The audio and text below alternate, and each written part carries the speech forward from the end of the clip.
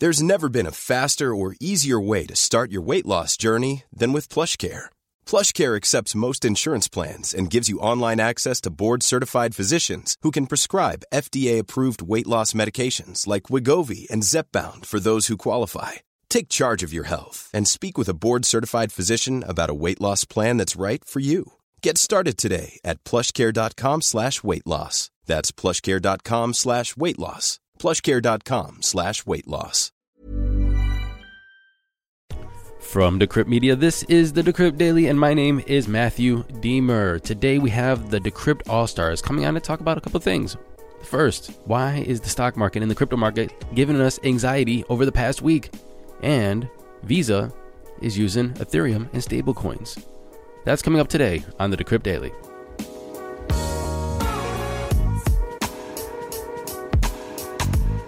Good morning, everyone. Happy Monday. Today is March 29, 2021. I hope everybody drank their dose of hopium today because the markets are green. I'm feeling good. I got an email the other day. Somebody said I speak at 100 miles per hour. I'm sorry. I know I have to slow down. I'm a fast talker, but that's my ADD. Everybody said I had ADD growing up. I really don't know if it's true, but I do know one thing. If I don't say what's on my mind as soon as I think it and it comes out of my mouth, then I'm going to forget what I was thinking. So I just do it so I can hold a thought and get it on recording so I can bring it out to you as fast as possible. It's one of those things I learned about in my life is I need to hyper-focus and I need to have a schedule and a routine or else I'm just all over the place. I wake up at the same time every morning. I hit the gym in the morning. I make the same breakfast. I then do my podcast. It's a routine that I have. I did it all through university. I did it all through grad school. I did it at work. I do it now. I need to have this structure or else I am just all over the place. And when I'm in work mode, when I'm doing my thing, that's on my schedule for the day, I am hyper focused on it or else I won't get anything done. So if you think I speak too quickly, I apologize. I know I do, but it's because I have a lot of things in my brain that I just need to get out of my mouth as soon as possible or else I forget it. But one thing we can't forget are those crypto prices. Here comes the money. Here we go. Money talk. And I'm recording this at 11:30 Eastern Standard Time. Bitcoin is sitting at $57,493, up 2.8% from yesterday. Ethereum's in the number 2 spot at $1,767, up 3.95%. Binance is still in the number 3 spot at $269.94, down 0.2%, but it's been fluctuating up and down. Tether, number 4 at $1. Cardano is at number 5 at $1.20, up 0.9%. And Polkadot's in the number 6 spot at $33.94, up 5.5%. Total market cap, we're at $1.82 trillion, with a BTC dominance of 59.4%. In our first conversation today, we're talking to Matt Hussey, the head of Decrypt Studios, and he's going to give us some clarity on why everything was giving us anxiety over the past week. Why was the stock market down and up and down and up, and crypto was following the stock market? He is going to give us some clarity. Matt, how you doing? Long time no talk. Welcome to the show. Thanks so much, Matt. Good to be here. Well, we were very panicked last week. There was huge sell-offs. It was super bloody. It was honestly, it made us a little nervous, but we're back. Can you tell us what happened over the past week? Yeah, so crypto is going through a really interesting moment right now in the sense that it's being bought and sold by people who buy and sell on the stock market more broadly. So as a result, when things change in the stock markets, they change for crypto. So what we saw last week is a shift from the growth stocks, like the Teslas and the Apples and the Bitcoins of this world, away from those into what's called value stocks. These are stocks that tend to be deemed cheaper in terms of acquisition, but better growth potential this year, especially as the US gets back on its feet with COVID.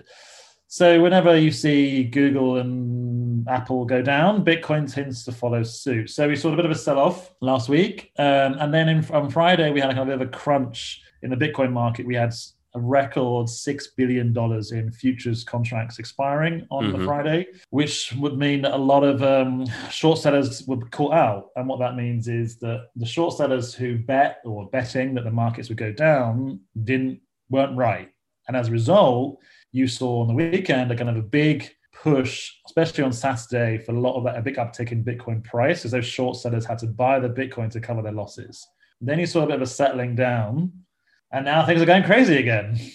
Well, I don't know what that means because I looked at Tesla stock. It doesn't seem to be going crazy. People are still a little, I guess, worried about what's going on there. Why are people moving from Tesla to these value stocks? Right. So the problem with the values, the growth stocks, I should say, is that 2020 they went crazy. Like basically, if you look at kind of a stock broker or a stock investor's portfolio, they had a range of options. They had like bonds and treasury stuff, which offer like really stable returns. The performance of those went to almost zero last year. There's almost no gains on those. So what that meant is that people went looking for value elsewhere. The COVID 2020 and 2021 meant that most stocks that relied on people buying things, going out, experiencing stuff really suffered. So airlines, energy companies, banks didn't do very well because interest rates went to almost zero. So as a result, you got this sort of asset class called growth stocks, right? These are the companies that it doesn't matter what's happening outside, business as usual, right?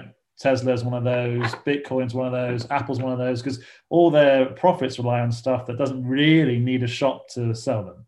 So as all the money from the markets poured into these stocks, as the economy started to recover, and the best sort of signs of a recovery in the economy are things like oil prices, as those start to tick up at the beginning of this year, that reflects consumer demand, and that reflects sort of broader changes in the industry, right? So with prices so high as a result of last year's boom, the feeling on the street is that some of these assets, and I'm not including Bitcoin in this, but some of those assets were seen as overvalued or had priced in all the value that they're going to get in this cycle. Mm-hmm.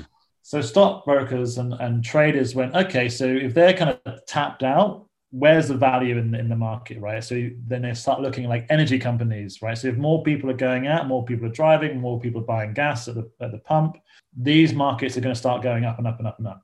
So you saw a big surge this quarter. We're coming to the end of the first quarter now. Big surge in petrol, gas companies, energy companies. With the rise in interest rates, because of the bond yields, you're seeing banks starting to do well again. So energy and financials were the big performers this quarter. And basically, because those assets are going up and look like they're going to continue going up for this year, they are less risky and what would be classed as less exotic assets than things like Bitcoin for those types of investors. Now, for us crypto natives, it's a different story. But that's what's happening in Wall Street. Something that's going to happen this week on Wall Street too is because of this massive margin call. Well, it's being called a margin call. That happened on the stock market on Friday, which sent markets crazy in America, and now we're seeing it in Asia and Europe. There's going to be a lot of turbulence on Wall Street, and we're likely to see that trip over into crypto in different ways. Last question, and first of all, thank you for answering that question. I bet you a lot of people are wondering what is going on with their Tesla stock and Apple stock and all that other stuff. Last question is, look, there are 7 companies right now applying for ETFs in the U.S.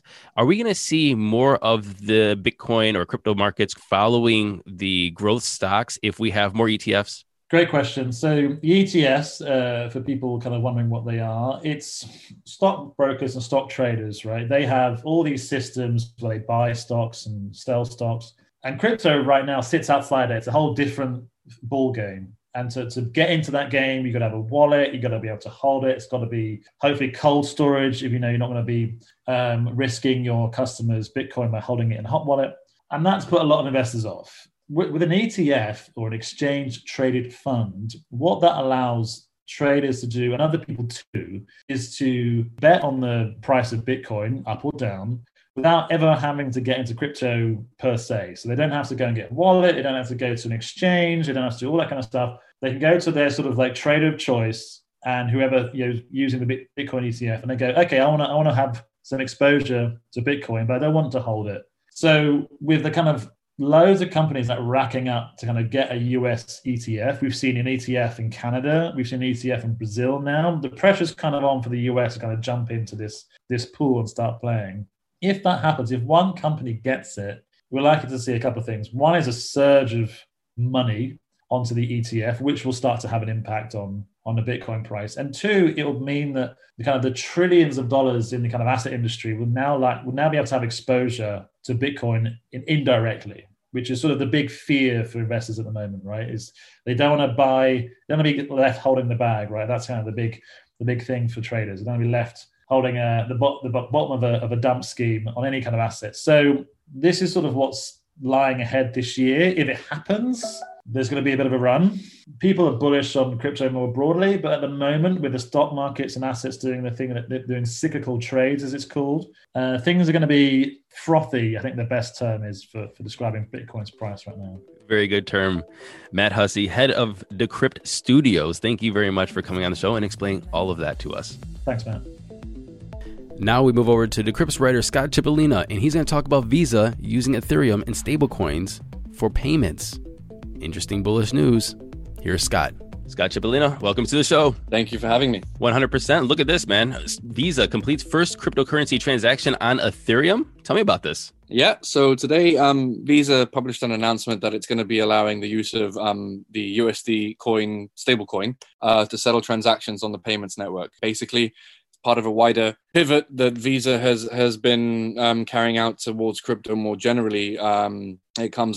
It also comes at a time where like other major institutions have been sort of, buying into crypto. You've got the Bank of New York Mellon, you've got MicroStrategy, PayPal. They've all sort of embraced crypto in one way or another, and Visa really is no different. So according to a Visa survey that they conducted just last month, 25% of all credit card users in Latin America have expressed that they'd be eager to use cryptocurrencies in one way or another if their payment processors gave them that opportunity. So Visa has obviously seen other big players in the finance space and the finance world embracing crypto in one shape, in some shape or form, and they're following suit basically. Okay, so what I'm hearing is this USDC Ethereum test that they're doing is basically geared more for countries outside the US and UK, more for like Latin American countries. Well, I mean, Latin America is a big part of Visa's focus. Obviously, Visa is a global network that we're talking about here, but as that survey that I just mentioned sort of demonstrated, there's a big demand for access to cryptocurrencies in Latin America, and a lot of that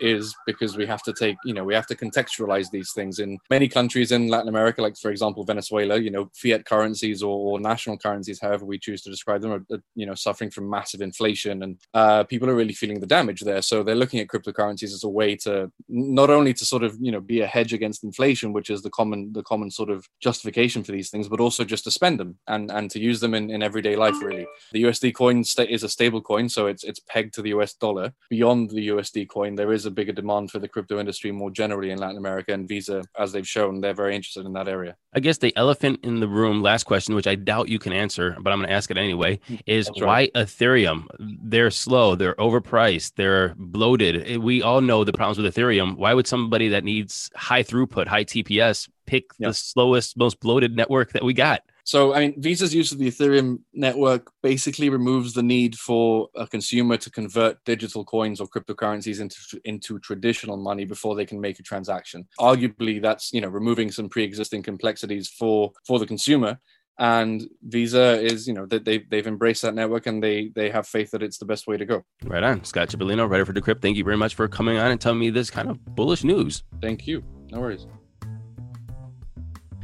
And in today's headlines, if you guys remember last week or the week before that, if you remember, I don't even remember actually, but a couple weeks ago, I reported that the Oakland Athletics, which is a Major League Baseball team here in the U.S., is taking Bitcoin for their suites. Their suites prices are around $64,000. So if you pay for a suite with Bitcoin, you save about $7,000 as of right now. That's deals if you're going to buy a suite anyway. But here, they're going to sweeten the deal for you. They're not going to just take your Bitcoin and liquidate it and get that fiat money, that dirty fiat. No, they're going to HODL their Bitcoin. Even though the Athletics didn't say why they're going to HODL the Bitcoin instead of turning it into fiat currency, I think it's pretty clear. They feel there's an upside. They think that they're going to have more for their Bitcoin than that $64,000. So how many people have bought a suite with Bitcoin so far? 0. Nobody wants to spend their Bitcoin. However, they have had 100 inquiries about the process. How do you know when something goes mainstream? Is it because you see it on the news? Fox, CNN, CNBC? I mean, those are all good indicators. However, another great indicator is when you see it on SNL, Saturday Night Live. And Saturday Night Live just had a skit about NFTs. And it was funny. And I'm saying that because most of their stuff isn't funny. This one was funny. Actually, come to think about it, in our next headline, SNL makes a funny skit. If y'all didn't see it, please click the links in the show notes and check it out. It's hilarious. Pass it around. It is kind of informative, slapstick, tongue-to-cheek. I have not much more to say about it. Just watch it. And finally, India. India and crypto, there's always drama about India crypto drama. Also, did you guys see this headline? I didn't read the article. I just saw it in passing that there's a major data hack in India, and it's up on Reddit, or they have a website where you can search by your phone number and see what data they stole. Insane. Anyway, the Indian crypto drama continues, where the Indian government says companies must disclose their crypto holdings. Companies incorporated in India are required by law to disclose crypto holdings as of April 1st. Indian crypto industry representatives told Decrypt the news is positive, but has no bearing on the tabled motion for an outright crypto ban. So I guess the Indian government is still hodling the ban bill. We don't know what's going to happen, but we know what's going on with companies now. They can hodl crypto, they just got to let you know, I guess. India is forever in this perpetual crypto drama. Thank you for listening to this episode of the Decrypt Daily. My name is Matthew Deemer. If you guys want to send me an email, it's Matthew Aaron. I know, this is confusing. I'm changing my name. Identity crisis over here. I have a reason. I'll let you guys know. But you can send me an email at matthewaaron@decrypt.co. Remember, Fridays is listener questions. You can send me an email, ask your question, and I will answer it on Friday. Also, go to Apple Podcasts, leave us a comment, a rating, subscribe, share, and did I say leave a comment already? I forgot. Anyway, hope you have a great day, and happy hodling, and I'll see you tomorrow.